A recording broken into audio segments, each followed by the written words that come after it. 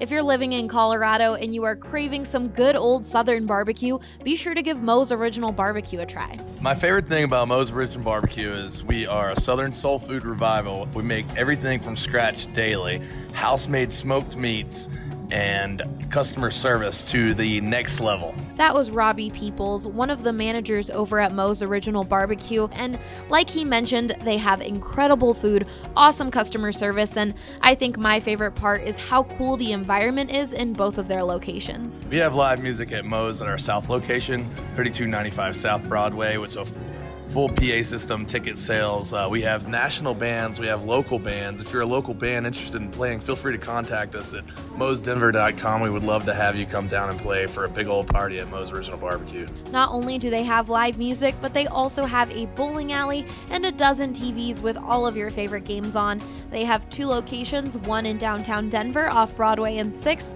and of course the other one that Robbie mentioned in Inglewood. I would recommend Moe's to someone because we cater to all needs, a family-friendly atmosphere. We have Colorado beers on tap, all the games on the TVs. It will blow your mind with amazing barbecue.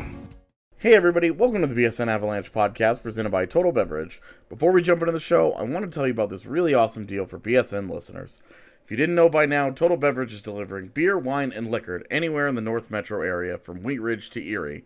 For a limited time, Total Bev is offering $10 off a $50 purchase on their website and app. Use promo code BSN10 to save $10 off a $50 purchase for all your parties and have it delivered straight to your door. Let's jump into the show. And welcome into another episode of the BSN Avalanche podcast presented by Total Beverage. I'm your host today, AJ Haefele, alongside Nathan Rudolph.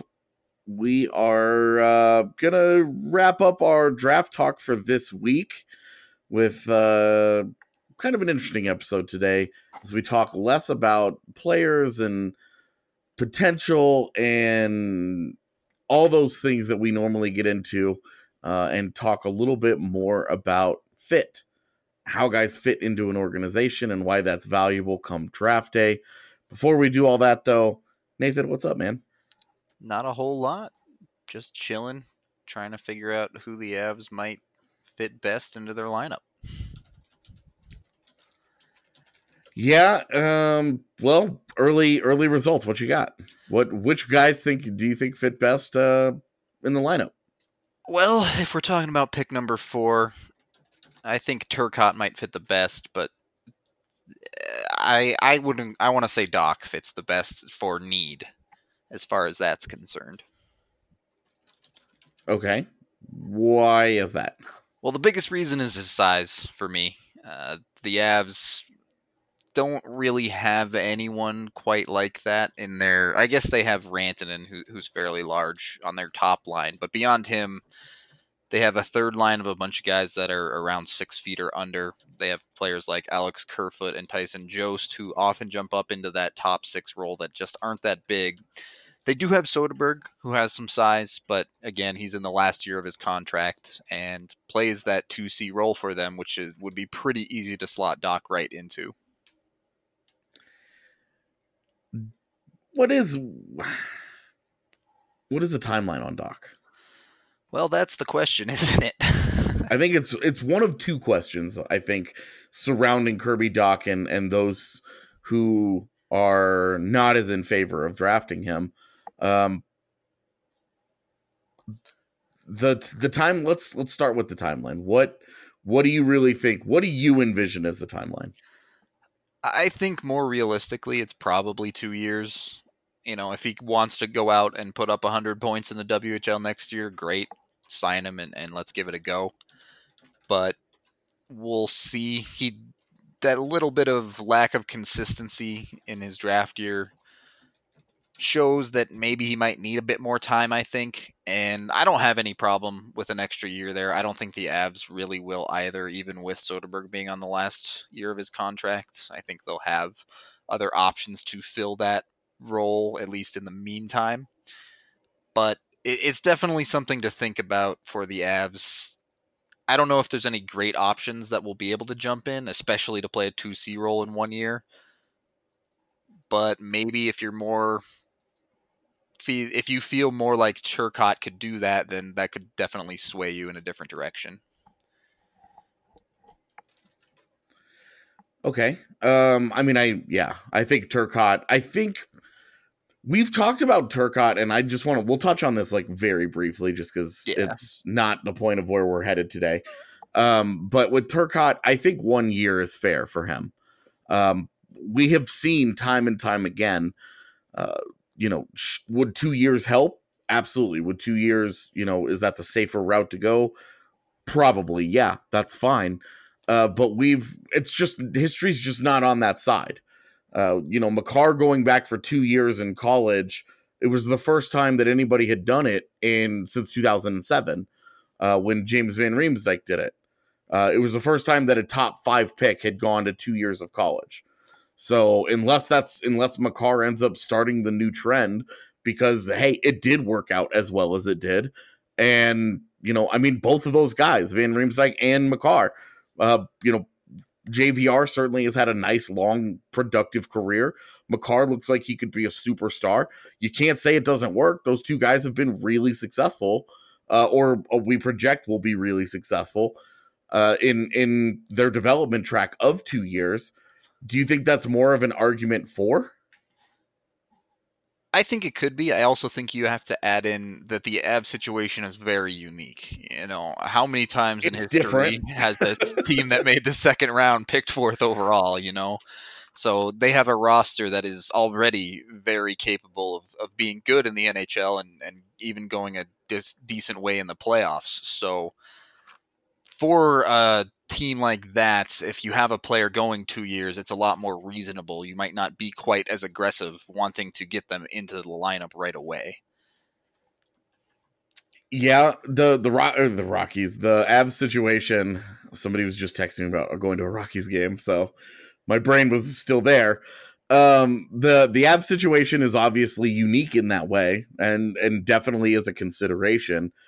But I would also think that if they did get a Turcotte or even a Doc, you maybe don't go into free agency with the same gusto to go and sign a 2C. Yeah, I think that's definitely a fair consideration, especially with it seeming like Kevin Hayes probably off the board, because he seemed like one you could sign for a decent term and make that happen where it could be a decent switch for you. Now, it might be a little bit tougher to find a 2C that you can get for that right amount of term. Well, and Hayes would have been a nice fit because he also had the built-in. He would have been a natural Carl Soderberg replacement, right, in a year, and so there were a lot of things about Hayes that made a lot of sense. I do want to stay on Hayes though, because the other conversation around Kirby Dach is that the bigger guy that skates a little slower is a bad fit for how Colorado wants to play. But one, Carl Soderberg has been perfectly successful, and not any of us are going to confuse that guy with a guy who's fleet of foot. And two, their pursuit of Kevin Hayes really does tell you, and Kevin Hayes like a solid skater, but he's not anything special either. He's not going to.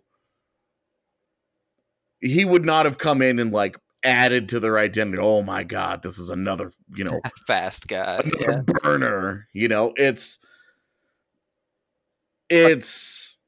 for me. They were interested in Hayes. They have Soderberg, who has been successful. But is too much being made of Doc's lack of foot speed here? I think so, yes, especially as far as a fit for the Avs. I think the Avs have plenty of speed. They already do just fine scoring off the rush. Where they could stand to do better, especially in the offensive zone, is in their half-court offense, or whatever you want to call it. They're already set up in the zone. That's the type of area that a player like Doc, with his size and his passing ability, can help you. Mm-hmm. The Avs don't need another guy to carry the puck for them through the neutral zone. They can take care of that already. Yeah, I do agree, and I think that when we're talking about Doc, the biggest question mark should be that engagement. Should be. I agree. The drive. Is he physically engaging on a shift-to-shift basis, on a game-to-game basis? Because that moves his ceiling. If he's not going to be a consistent physical force, then the appeal of his size almost entirely disappears. Right. He has to use it to get the most out of his game, for sure.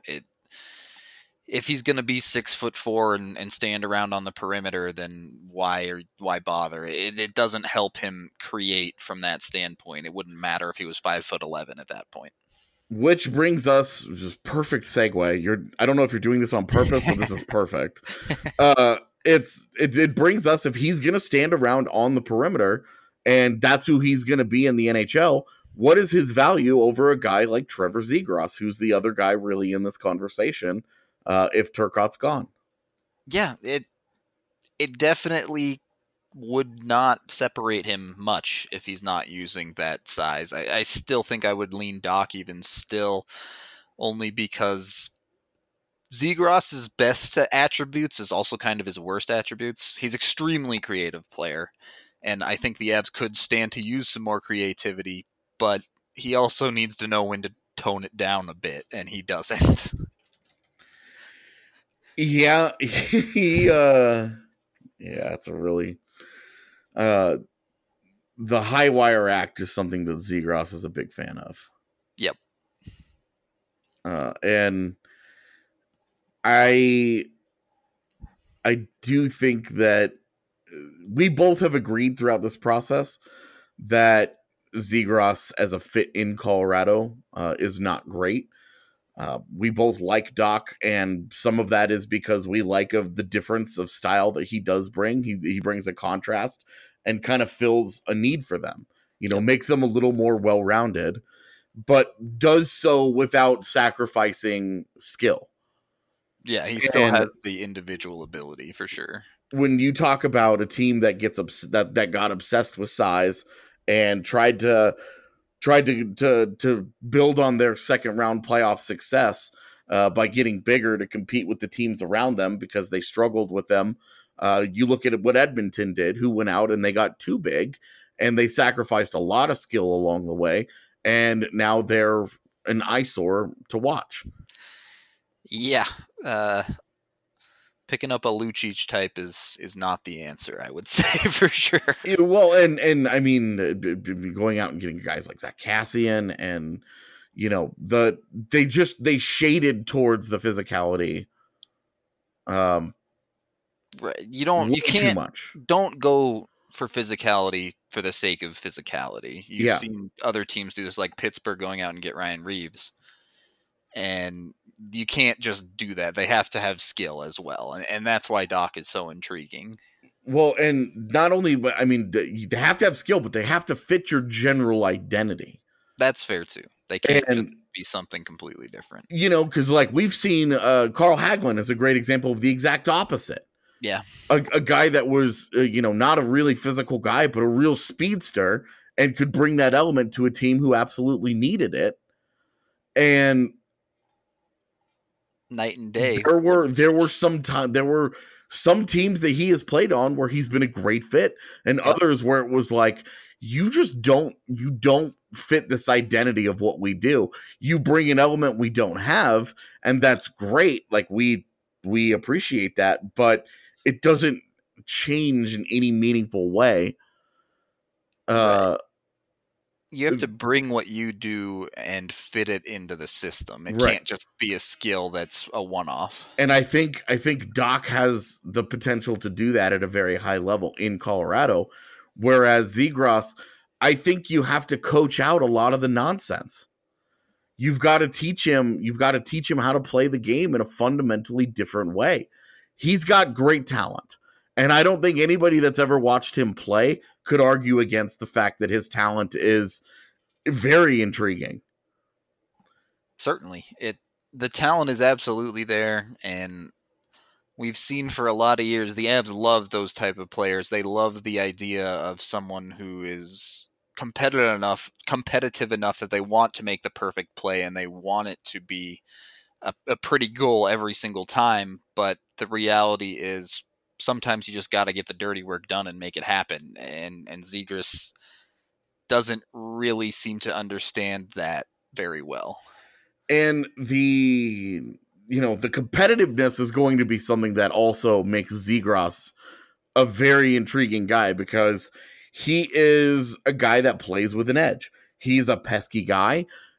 He's a guy that plays, he buzzes quite a bit. and opposing players don't like him.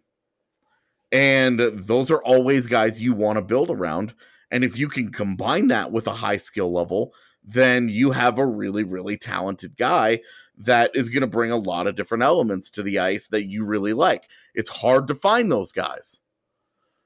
But yeah, how much of his talent is going to translate, and how much of that peskiness is going to translate? I think the attitude carries over, but how much of the high wire act and playing on the outside, the perimeter oriented game, how much of that is going to go with him and need to be coached out of him? Because he really, I mean, he just, to be honest, he can't continue that way. Yeah, I agree, especially on the perimeter gameplay. It's not something the Avs need more of, for sure. The Avs have plenty that can work around the perimeter just fine. They need guys that can get in deeper and do the dirty work and make those nice plays in Tice. And maybe Zegras can do that some of the time, but it would have to be a significant shift in the way he plays to get him to do that consistently. Do you... How do I want to word this? Do you feel like, using Tyson Jost as an example, who got time as both a wing and a center last season, and it really seemed to click with him later on when he was at center? Yeah. Do you think putting him at center would force him to do certain things to help his all-around game to find that level and bring out the best in him by putting him in down the middle? We're talking about Zegras here? Yes. It might. I definitely think it could help him find that edge at the next level for sure, especially on the defensive end. Which is a mess right now. Right. But I wonder if it doesn't just end up doing more of a Kerfoot scenario where he still finds himself into a role of being a pass-first player and always thinking about the pass and trying to make the pass regardless of how difficult it is to get it through, because he wants to try these extremely high difficulty plays. Yeah. Do you think being down the middle might help him, because might help with the keep it simple stupid? It forces him to make quicker decisions. It forces him to worry about creating the time and space for those around him as well. It's not just about what he's up to over there with the puck. If he's gonna be a driver on his line, he has to be a driver on his line. Moving forward, he's not going to be playing on that team anymore, where he's either centered by Jack Hughes or Alex Turcotte. He's got to be the man moving forward. That's the expectation of a guy that's getting drafted where he's going to get drafted somewhere in the top 10. I think that maybe he's a guy that the playing center in the NCAA is going to bring out the best in him, or it's going to absolutely show what kind of ceiling he has, and it's going to force him to the wall. And that may be a real concern for somebody. Yeah, I agree with that last statement for sure. It may simplify his game a little bit, but I worry if he makes the quicker decisions, he's just going to fall back on what he knows. And right now, what he knows is trying to do crazy stuff all the time. So I wonder if that's what he results in. And down the middle, all it does is end up taking the edge off even more. And we see him penetrate even less and basically just give up on going to the dirty areas entirely. Because if you're on the wing, it's at least going to force you to board battle regularly, and you can force a player into understanding that they have to do that and how to win those types of battles. And with Zegras, it's not like size is a real concern here. It isn't. He's got good size. He's a little over 6 feet tall. He's got a lot of frame to fill out. He should, when he matures physically, he should be about a 6 foot 190 guy, which is a very common size for guys who play an effective center in the NHL. Yeah, I think he definitely has the size to do it. And if you're drafting him, you're definitely hoping that you can slot him down the middle and he can figure out the limits of his game and how to most effectively use his skills to create space in the middle of the ice.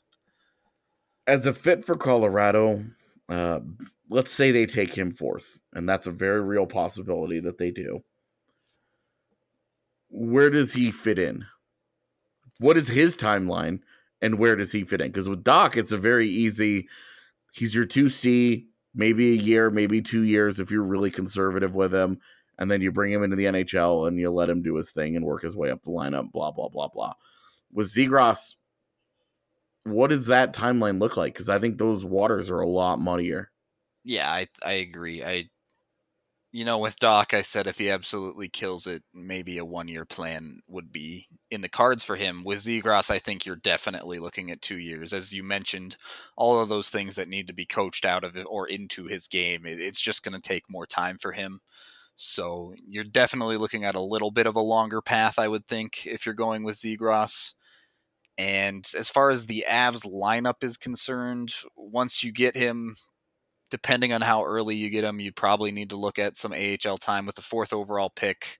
You'd want him to skip that, but that's part of the reason that I don't love Zegras at 4. And once he's in the Avs lineup, you have to start him at 3C. I would think that's a sheltered enough role to give him the opportunity to see if he can do it. But the Avs have a history of Compher, Kerfoot, Jost. They're not afraid to throw those guys to the wing if they think it's best for them.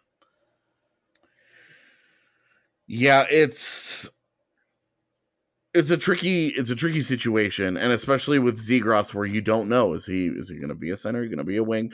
I think ultimately he ends up as a center, and that's why we're going to see him drafted as highly as he'll end up being drafted. But I think there's a lot of risk in his game that doesn't exist with really anybody else in these conversations. Matt Boldy, Kirby Dach, even Peyton Krebs, Pud Colson. I don't feel like there's the same level of risk involved with any of those guys like there is with Zegras. Yeah, I agree with that. I'd say the closest might actually be Doc in the same idea that they both do have incredibly high ceilings, yep. but Doc's floor I think is significantly higher than what Zegras's could be. I think those guys have the highest ceilings after the top couple of guys. Yeah. After because I think right now it's obviously the top 2 are in their own class. And then I think Byram and Turcotte are in a mini class of their own. And then there's a little separation, not a lot, but a little bit. And then there's this next group with Doc and Zegras at the top of it. And I do think that they have the highest ceilings of those guys. I think that Doc honestly has potentially the second highest ceiling in the entire draft behind Hughes. But it would take him absolutely 100%. I mean, that's like the absolute maxed out, everything went well version of him. And I don't think Zegras' ceiling ever gets that high. Even if he goes full 100%, I don't think it's quite that high. And with the risk involved, and it just seems like Doc is the better fit in Colorado. Yeah, I agree. Even if you give Zegras the benefit of the doubt on the ceiling and say that they're both potential point per game players, you look at Doc and you say, okay, well, what if Doc only hits 80% of his potential? You're like, okay, we're probably still getting a 60.2 C out of this guy. Yeah. If Zegras only hits 80% of his potential, you kind of have a mystery man. Is he Jonathan Drouin? Right. That's actually a decent comparison. Not sure if you're going to get that many goals out of him, but I hear what you're saying. Yeah. Like the flashy playmaker who can do a lot of things for you, but ultimately as a point producer, he ended up a wing. There was a lot of, can Drouin play center? he did it after McKinnon left, and is that what he's going to be able to do? And then he ended up on the wall as the fancy playmaker and it has not translated to more than a 50-point guy, like a solid contributor who has a little bit of value and is a good power play guy, but not a core guy and not a guy that you actively look to build around. Yeah, I think that's a good descriptor. He ends up in more of a complementary role. Which, I mean, the Avs aren't necessarily asking whoever they draft 4th overall to be a star for them, but what a difference it would make if that happens. Right. Well, certainly no complaints if they take Zegras. It's just, I think there are better options. Right. And that's kind of the weird part of all of this is if they could take any of 5 guys and I would not be mad. Like, yep. I'm not going to get upset with any, if they went with any of Byram, Boldy, Zegras, Turcotte, Doc, cool. I'm down with that. Like any single one of those guys, I have no complaints about. After that though, Boldy, I love Boldy, so. But after those guys, like it gets very iffy. But it's all about how are you going to fit in. What are they going to look like in your culture? And that's where I think Zegras gets just kind of left hanging on the outside looking in just a little bit.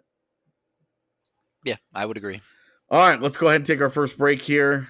We're going to come back on the other side. We're going to do the same exact thing, but we're going to do it for defensemen and with more of a focus on the 16th pick.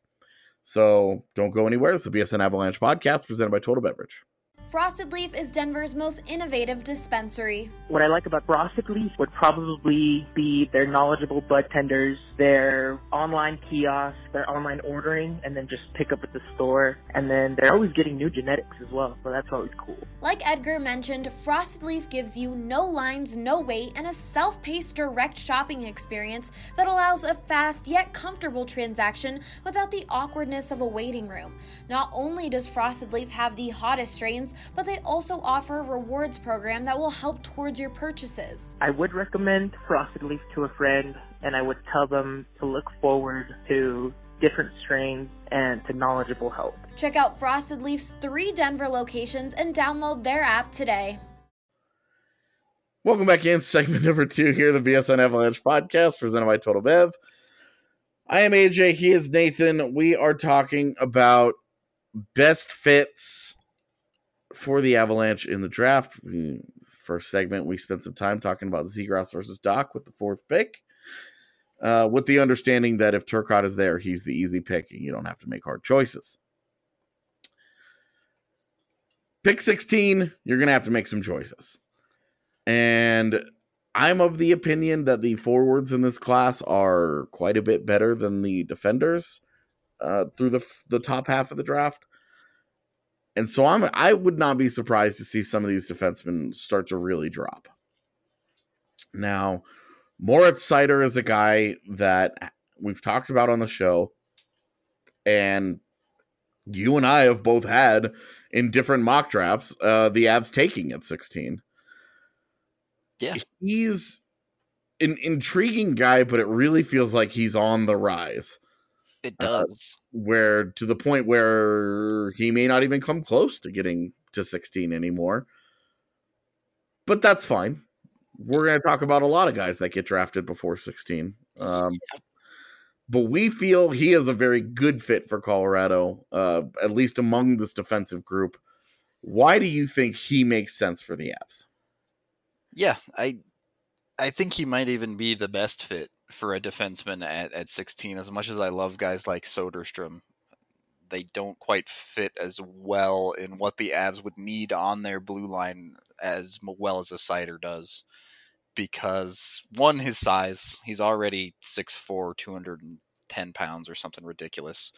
So he's going to be a big, big boy. And the Avs could use a little bit more of that. We've talked about it many times how the most direct replaceable player on the Avs roster currently is going to be EJ in a couple of years. Mm-hmm. And with Seider being in Germany now, obviously you'd like to get him out of there, but you're looking at probably at least a couple year timeline for him as well. So that might be a reasonable transition. Is Seider a top pairing type guy? I don't know if I'm convinced by that, but at very least you're getting that player with defensive ability to help lock things down with his size. I think the combination of the quality of his feet, and which sounds funny to say, he's a good skater. I'll say that. the combination of him being a good skater and him being 6'3". Yeah. That's really what marries me to the idea of that being a good fit, because Colorado has enough tiny guys back there. They sure do. And they could use a bigger guy with puck skill. And sure, who couldn't, right? Every team in the NHL is like, yeah, sure, I would love if I could get all this puck skill that's coming into the league in the body of a guy that's 6'4", 6'3". That'd be amazing. No surprise he's on the rise, I guess, huh? Yeah. Accidental rhyme aside, I don't think it is a surprise. This is exactly the kind of guy, and he had a good showing at World Championships, which I think really, really cemented the idea that there's a lot of untapped potential there. Yeah, I agree there for sure. We've talked about he's an obvious fit for a lot of reasons. And the other one, though, I think, is that his timeline is a little bit slower. This is not a guy that's going to be knocking on the door right away. Yeah, you just can't expect that out of a player coming out of the DEL. You really have no concept of what he's going to look like across a full season yet. So you're going to need time to get a better grasp on that, and it's a little bit of a risk. I think that plays into his favor as a good fit for Colorado, because that lets them work out, one, the Tyson Barrie situation, but two, the expansion draft situation. And there's a decent chance Colorado loses a defenseman in that process. You could very easily just say, okay, well, now Moritz Seider is going to step up and replace whoever that is. Yeah, especially if you're looking at it as one of Zadorov and EJ, which I won't get too far into it because there's a lot of speculation, but there's a good chance the Avs lose one of their defensemen with more size if they end up losing a defenseman. And Seider steps in easily. Well, and you know, there's a world in which we're looking at Colorado's defense today and we're like, it's pretty set. Yep. But come 2 years down the road, when we're looking at Seider maybe either making the leap to the AHL or to the NHL, kind of depending on how it's gone so far, not knowing what those 2 years look like. There's a realistic possibility that Tyson Barrie's gone. Mm-hmm. He's, however that happens, but he's gone. And okay, Connor Timmins takes his place. But then after 2 years, you're also going to have, the Zadorov conversation is still going to be looming over unless he gets a long-term deal. But then the expansion question will come into play with him. But you're also going to have to replace Ian Cole after 2 years. Yep. Because his contract will be expired. Maybe you bring him back, and that's what they do. But what I'm getting at here, what I'm working at, is that today the defense looks set, and with Milosh and Timmins as two close to NHL ready defensive prospects, you've got guys who are reasonable candidates to fill in on the NHL roster in the next couple of years. But after that, there might be even more turnover. Yeah, we talked about this before with the forwards. When the Avs really start pushing for this cup and when their cap crunch becomes a thing, which it will eventually, how you get value there is guys like Seider being able to step into your roster, and you don't have to pay them $4 million like you're paying an Ian Cole. Right. You get him on an ELC to do the same job. Yeah, exactly. And that's where you save the $4 million. And that $4 million instead goes to the top of your roster to pay for a Landeskog extension. Yep. That's after 2 years. That's that timeline. So there you go. That's, I do, and that's, it's strange because like you draft a guy and typically it's like, oh, you want to get this guy to the NHL. You want to get him to the NHL as quickly as possible. But Seider is so raw, and coming from the competition that he is, it's going to take some adjustment. It is. And it's weird to look at that longer timeline and say, that's an advantage for him. And it's an advantage for the Avs. Yeah, he's such an interesting guy because every time we talk about him, I find myself convincing myself that, no, this is good. We might actually want to do this.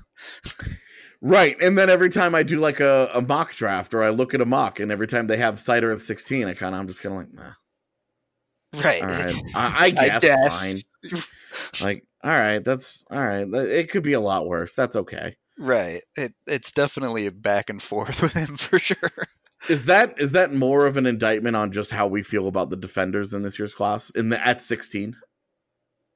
It might be to some extent. Unfortunately, I think the guy we're about to talk about is a better hockey player probably than Seider, but he just is such a bad fit for the Avs that it's just not happening. Well, let's get into Cam York, because that's who we're going to talk about. I think he's a better player than Seider today, but is he a better player than Seider in 3 years? Well, he's certainly a different player. That's safe to say. Much smaller, way more offensively inclined. So you're really comparing apples and oranges with these two, I think. They are very different. Yeah, they are. It's like comparing Zadorov with Barry. Yeah, exactly. So I guess this is why it's such a good conversation to have here, because what do the Avs want out of a defenseman at this pick? Do they want another Tyson Barrie type? And the answer that I think we've both kind of come to is not really. We have enough of, or the Avs have enough of that. At least for right now, I feel that way. I feel like a year from now, like as long as they're not trading away all their first round picks, like a year from now, we're going to be talking about it's going to be draft time next season. They will have another first round pick. It's not like the draft stops after this season. They're still going to be drafting guys in the first round. We don't know where. Yep. We project it to be more in the 20s, but we don't know that for sure. There's a chance, a year from now that we could be talking about, oh, hey, a Cam York type in the middle of round 1 next season. And maybe we feel like, hey, Tyson Barrie's gone. Cale Makar and Sam Girard only combined for 60 points this year. What do we do now? Maybe there is a value there. Maybe one of the things that we are doing wrong with when looking at Cam York, and because we both do agree, not a great fit. Good player, not a great fit. Are we looking too much at present day Avs by saying that it's not a great fit? Because like I said, with Seider, 2 years down the road, that guy might be a perfect fit for what they need. Maybe Tyson Barrie is gone and Sam Girard hasn't taken that big step forward for, as an offensive player. And it's just Cale Makar, and you are looking for a little bit more offense. EJ has devolved a little bit more again. Maybe we've looked at this the wrong way the whole time. Maybe 2 years down the road, what if Cam York is a great fit? Like, what if everything goes wrong and that's exactly what they need? Yeah, I mean, it's not out of the question. If you could predict that accurately, I think the Avs would be paying you a lot of money. So I think they should be doing that anyway. But I wonder, for me at least, if it's a little bit of the safety factor with a defense that looks relatively set right now. Someone like Seider, it doesn't seem like it's a super high risk proposition of a player to get over and have play in your system and get an NHL player out of. And I think York will absolutely be an NHL player as well, but I wonder about his versatility a little bit. You very much have him inside a small restricted box. Yes, he's going to be an offensive D on the smaller side that's going to struggle a bit defensively, especially with physicality. I don't see how that isn't what he ends up being, and he may well be a perfectly good offensive D capable of playing in the top 4. I think he probably will be, Yeah. but are we really going to try and run a top 4 where Makar at 6'1" is our biggest defenseman? I mean, if the skill is there and they're, Sam Girard we know is good defensively. He is. So if there's if that's what you're after is just good players, then not a huge problem, right? Yeah, I mean, as far as the skill level, I don't think it's a big problem, but we've already seen it, 2 years in a row now. Girard has struggled with injury in the playoffs. And if the next man up isn't someone that can handle that better, which could be a problem for York in that category as well, I'm not super confident in that. I definitely agree. I think that I like York, and I think York has kind of flown under the radar a little bit. I know we've talked about that on this show before. That he's everybody kind of agrees. Yeah, he's a good player, but they don't really worry about where he gets drafted. He's a guy that Buffalo could take him at 7, and I'd be like, oh, it's a little bit early, but that makes a lot of sense. Outrageous. Yeah, that's okay, great. Like between Dahlin and Montour and Ristolainen, okay, sure, I get that. Adding another guy to those coffers, that's a lot of offensive guys, but okay, like I get it. He could also slip to 20 and go there, and I would be like, oh, okay, yeah, got good okay. value there for sure. Yeah, like makes sense. The other teams just preferred the other defenders for whatever reason, and I think that lack of versatility that you mentioned is going to be a factor in where York gets drafted. Either a team is going to absolutely love what he does well, and that's all they care about, or they're going to see that he's very much a one-trick pony and that he needs to develop a lot of the rest of his game and decide, we're not, we want the other guys a little more. What we need, yeah. So I'll be really curious to see what happens on draft day, who actually pulls that trigger. Yeah, it will be someone, I'm sure. It wouldn't surprise me, like you said, if that goes before the Avs or after them, but I just don't think it will be the Avs. I don't either, and the fit is mainly it. Yep. And there are other teams too, because of that lack of like I can't see Minnesota taking him. If I'm Minnesota, I would much prefer a Soderstrom or a Seider because you need more of those well-rounded defenders. The thing with York is that he is very much like I always compare him to Shattenkirk because that's who he reminds me of. The way that he just distributes the puck and slings it around the ice and is a phenomenal passer and with great vision. And the way he runs a power play, it's all very Shattenkirkian to me. And like that's a good player, but that's one that you need on your team, but that's not really a core guy for you. You don't build around that guy. You kind of add him in when you have other defenders already in place and you go from there. That's not a guy that you prioritize and say, okay, well, he's going to be, that's you go and you get your EJ before you get your Barry. Exactly. To compare to Carl. Like you want to have that guy, that horse, that two-way guy that plays in a lot of situations for you. And then you can go get the specialist. Building from the specialist first and then out is not great. More difficult for sure. Yeah. For Colorado, they don't really need the specialist. Even if Tyson Barrie leaves, you expect that between Girard and Makar and whatever else happens. As long as things don't go worst case scenario, they should have as long as it's not Armageddon. Like another, we don't ever talk about Connor Timmins as a point producer. The guy was a point per game player in his draft plus 1 year. And like none of us are expecting that kind of offense to translate. But I think it's a reasonable expectation that guy gives you 30 points. Sure. And yeah, if they end up hitting on a Timmins, something like that, then it becomes really, really hard to fit a Cam York in. Yeah, I mean, even if Milosh becomes the guy, he's still Sure. a guy that should give you 20 to 25. He's always been productive. Yep. So, that's you still should be finding offense from your defense.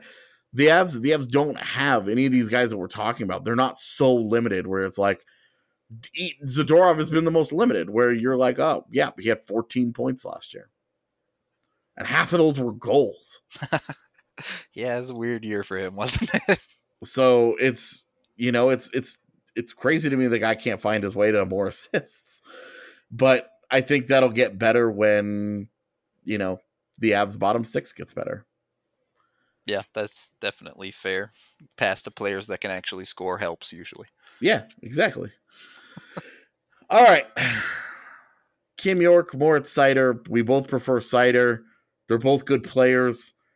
I would definitely prefer that they go forward at 16 over either one of those guys, but we're still open to lots of ideas here. It's kind of the fun part of this draft is that it doesn't feel like there's a narrow window for success. They could do a lot of different things and have a good draft class.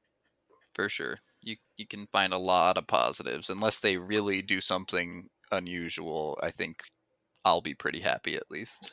Yeah, if they take Cole Caulfield at 4 and then Ralph Lavoie at 16, I'm not giving them an A. Don't even put that out there. Yeah. No, thank you. That is not all the avenues to success that they do have. That's not on the list. All right, let's take our second break here.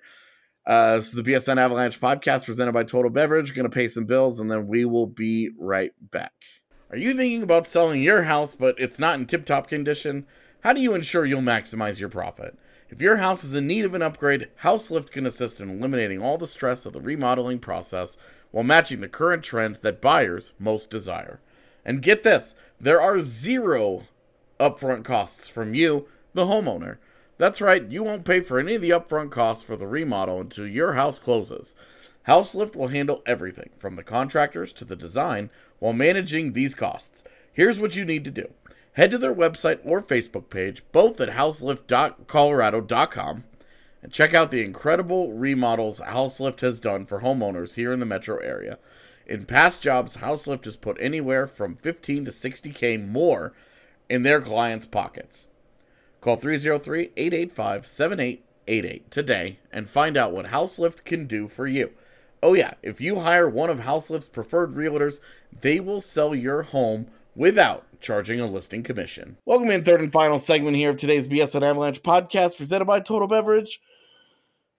We are here talking about good and bad fits. We are going to dedicate this third segment to a guy that is both. One of the real big question marks of this draft comes from the OHL, played for the Hamilton Bulldogs. Arthur Kaliev had 50 goals, 50 assists, 100 points last year. It was actually 51 and 51, so 102 points in 67 games played. Why is this guy who just scored 51 goals in the OHL not a slam dunk top 10 player? Well, because all he does is score goals. And yes, he did have 51 assists as well, but his points don't come from his play so much as they do come from directly his shot. That and playing with quality teammates. He doesn't do much of anything away from the puck besides try to get open, which he's okay at. But it's everything but that goal scoring. You look at it and you go, at minimum, this needs work. And in some cases, like on defense, you might just have to throw it out entirely. Well, he's not a good skater. He's not a good defender. And his hockey IQ isn't off the charts. How in the world did this guy score 102 points in the OHL? Yeah, the assists are pretty surprising even to me. You can't, and to be fair, a fair amount of those are pad pass assists, which is why he got there. The kid can absolutely fire pucks, and he can fire them accurately. When he has the puck in a shooting position, there's a good chance it's going in, but he needs help getting the puck in those positions most of the time. He is a notorious floater. Yep. Like, when you talk about guys who float, like, there may not be a better example in this year's draft than this kid. It absolutely is. It's something that he just needs to improve pretty much straight up. It's a bit of a double-edged sword because I do think he understands how to take advantage of that floatiness, and he can make himself disappear a bit and just suddenly pop up in an open spot to receive a pass and finish. But he's got to engage more, especially when there aren't opportunities to find a shot. He's got great size. He's 6'2" and 190 pounds already. So this is not Cole Caulfield, 5'7". Is that sniper going to be able to survive the rigors of the NHL game? There are none of those questions with Kaliyev. It's entirely about, does he care about anything going on around him outside of him having the puck and him scoring goals? That is the question. And unfortunately, a lot of the time the answer seems like no. If you do believe that there is more there, and he has shown when he believes he can get the puck and score, he's willing to engage in battles to try and do that. He just needs to be willing to do that all the time to try and help the team. I am not a big Arthur Kaliyev believer. But as a fit in Colorado, it's hard to argue that at 16, with 2 first-round picks, there's not the same level of pressure for this guy to, if the Avs don't hit on him, if they take Kaliyev at 16 and he ends up, all of it becomes worst fears realized, and none of it translates. And the goal scoring ends up being not enough to carry the rest of an apathetic all-around game. Colorado does not get set back 5 years with a miss like that. But the potential upside of a guy like this for Colorado is astronomical. Yeah, it really is. When's the last time the Avs have had a potential 30-goal scorer type that realistically would slot in on their second line? Well, and what's crazy is that, like, when Rantanen was drafted, it was, his vision and his passing ability, and he also has a lethal shot, but he plays such a differential offensive game that, he's going to get 30 goals a year, but he's not going to be known as a goal scorer. Nathan MacKinnon went 4 years in the NHL until the light clicked on, and even now he's more of a volume shooter than a high quality shooter. Kaliyev is the kind of pure sniper that they just have not had. A guy that can just beat a goalie, and does not have to, does not have to go through the motions, does not have to work really ultra hard in order to create the high quality scoring chance. He's the kind of guy that can just score from anywhere inside the zone at any given time that he has the puck. He is, and not only does the Avs not having that make him a good fit, but also the Avs have pieces that they can surround him with to take advantage of his skills. Players like Kerfoot, players like Rantanen, as you mentioned, they are the type of players that can get him the puck in the spots where he can finish from. And that's nice. If this kid ends up on Colorado's second power play unit and he sets up in the Ovechkin spot and just bombs away, yeah, just let him rip. He's left-handed, so I guess he would set up on the opposite side. But is that almost even a waste of his talents? Like, if he, where would he fit in where Colorado could best maximize what he does? Because they've already got, you already have Nathan MacKinnon and Mikko Rantanen, two of the NHL's top 10 scorers the last 2 seasons. Yeah, to fit him in perfectly, I think you're looking at creating a 2A and a 2B type line scenario, where one of them is going to be your shutdown line and the other one is going to be the Avs offensive throwout line. So you have the big line of McKinnon and co that you just throw out in all situations, Mm-hmm. and then you can kind of control how you use your 2A and 2B lines, whether it's a defensive zone face-off, maybe you throw out the shutdown line, offensive zone face-off, you can throw out a Kerfoot, a Kaliev, and whoever you want on that line as well to try and put pucks in the net. If you draft Kirby Dach at 4 and then Arthur Kaliev at 16, have you just created a monster? I mean, that's the hope, right? I mean, how horrifying is two guys of that type of size with two skills that can play off of each other so well? That, I mean, you're talking perfect complements to one another. Right. You know, Dach can drive the net well and get Kaliev the pucks that he's going to need to do the finishing. And that would be extremely scary, especially if Kaliev can get the other parts of his game to a respectable level. I mean, you'd be talking about some silly stuff there. Would that, if they went that direction, if they go Dach and Kaliev, and both of those guys, let's say they get to 80% of their ceilings, does Colorado win a Stanley Cup? I mean, I hope so. I would vote yes, but let's say you get Dach and Kaliev at 80% of their ceilings, add one high-end UFA this year. That looks like a cup contending team at worst to me. At worst, a cup contending team. Yeah. It's not bad. But you're definitely dreaming a lot on Kaliev to get there, I think. Right. Like you're listening to this right now and you're probably like, well, this is a really easy decision. Why aren't they just talking about this guy like he's a slam dunk? There's a lot of work to be done with his game. A lot of work, because he is, I mean, apathetic, man. I watched him play the first 2 games I ever watched of his, and I was completely at a loss. I was like, are people serious about this? Like, this is the premier goal scorer in this year's draft class? Like, what am I supposed to be seeing here? This dude's just skating around in circles. He doesn't want to get in near anybody. You know, Marian Hossa was allergic to his own gear.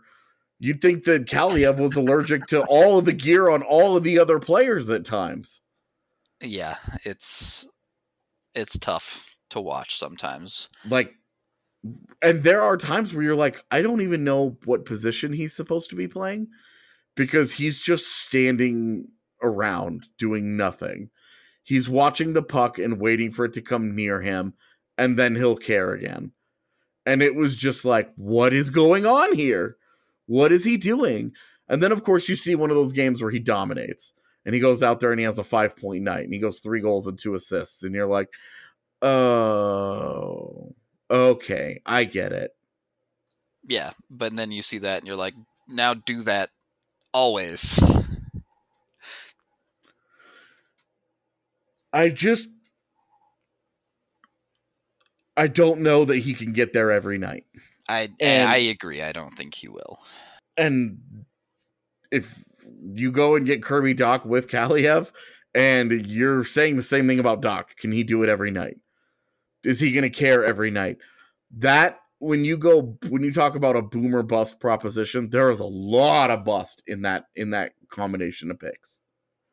There is. It's probably a bit too risky for me, to be honest. If the Avs took Turcotte at 4, I think you'd be having this conversation a little bit more, because there really isn't as much risk in Turcotte's game as far as that is concerned. Yeah.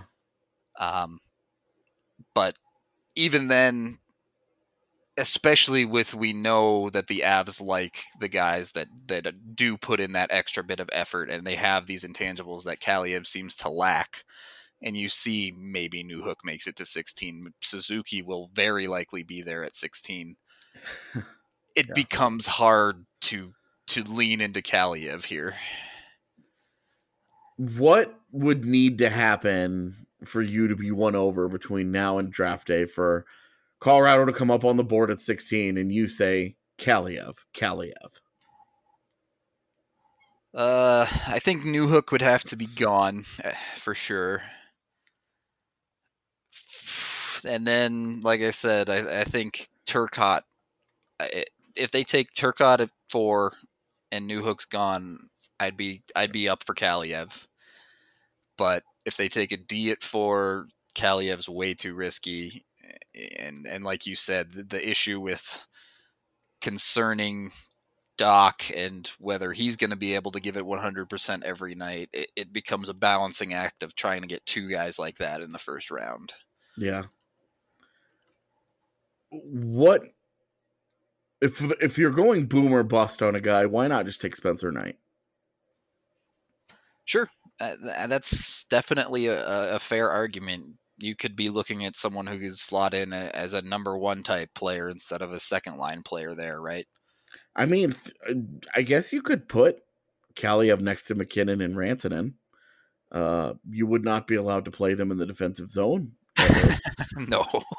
But that could be a crazy electric line.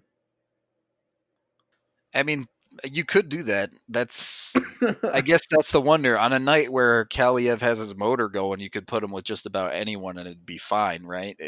Those 3 guys could combine for 700 shots on goal in a season. Right. But the question is, what do you do with him when it doesn't show up? And I don't know if there's an answer for that. Interesting. I think Kaliev is one of this draft's most intriguing guys because of all the things we've talked about here. If he hits, he's a grand slam. I mean, you're talking about a potential 500 goal guy in his career. You're talking about a guy that scores 40 a year for a decade. Is a special goal scorer in the NHL. And if he doesn't,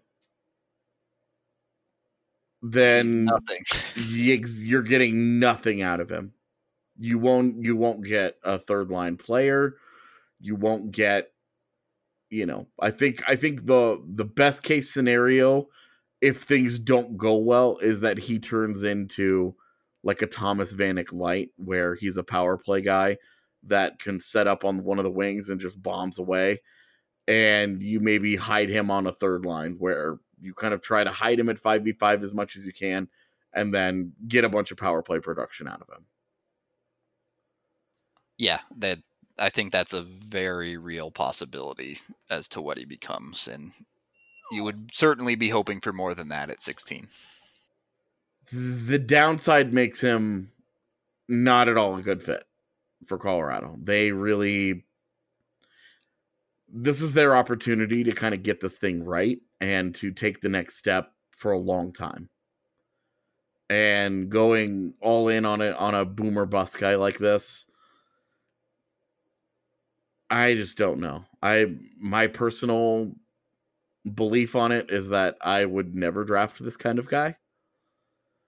Under any circumstances, regardless of where my organization was, I would never take this kind of kid.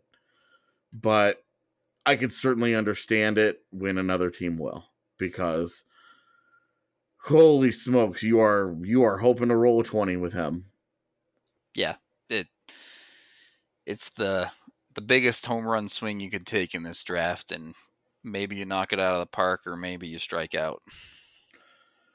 That feels, certainly like modern day baseball. That feels like the likeliest 2 outcomes.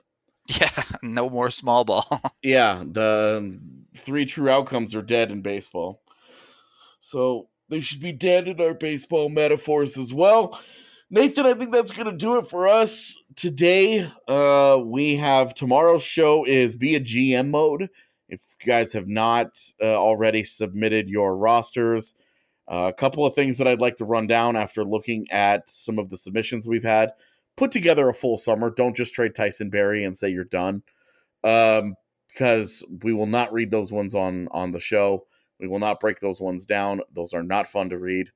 Your one trade proposal is not going to be sufficient. 2, keep the salary cap in mind. As I put on Twitter last night, there was one person who spent $8 million over the salary cap limit. We can't do anything with that. You're $8 million over. So unless you plan on trading a handful of the guys that you just signed away, let's keep salary cap in mind. Use the cap friendly armchair GM tool if you need. You can send me those links. bsnavalanche@gmail.com is where I am asking you guys to send those. Don't send them to my personal. Don't DM them to me. We will not read those on the show. You guys have to be able to follow instructions here in order to make it. There have been some really good submissions. I'm excited to get to those. For the record, I will plan on doing that for both the Friday show this week and next week.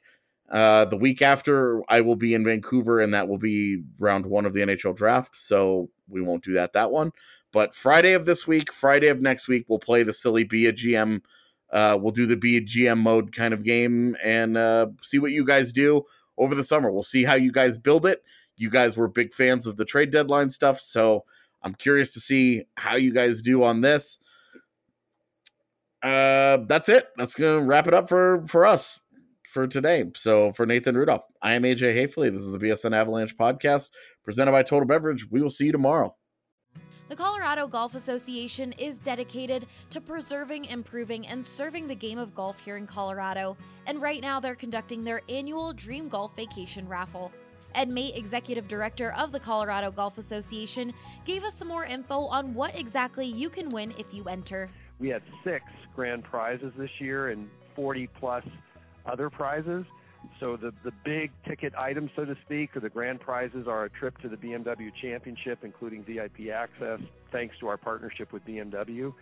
We have a trip to Streamsong. We have a trip to Bandon Dunes. We have a trip to Sand Valley. And then we have what I think might be the coolest, a chance to take a 7 Series BMW down to Telluride to play in a CGA-only event. The raffle tickets will go on sale on our website, coloradogolf.org. Tickets are $40, and all the proceeds from the raffle are going to support youth development in the state of Colorado. So you're making a great donation to a great cause, but you're also having a chance to really have a fantastic dream golf vacation. For a chance to win, be sure to go to coloradogolfassociation.org.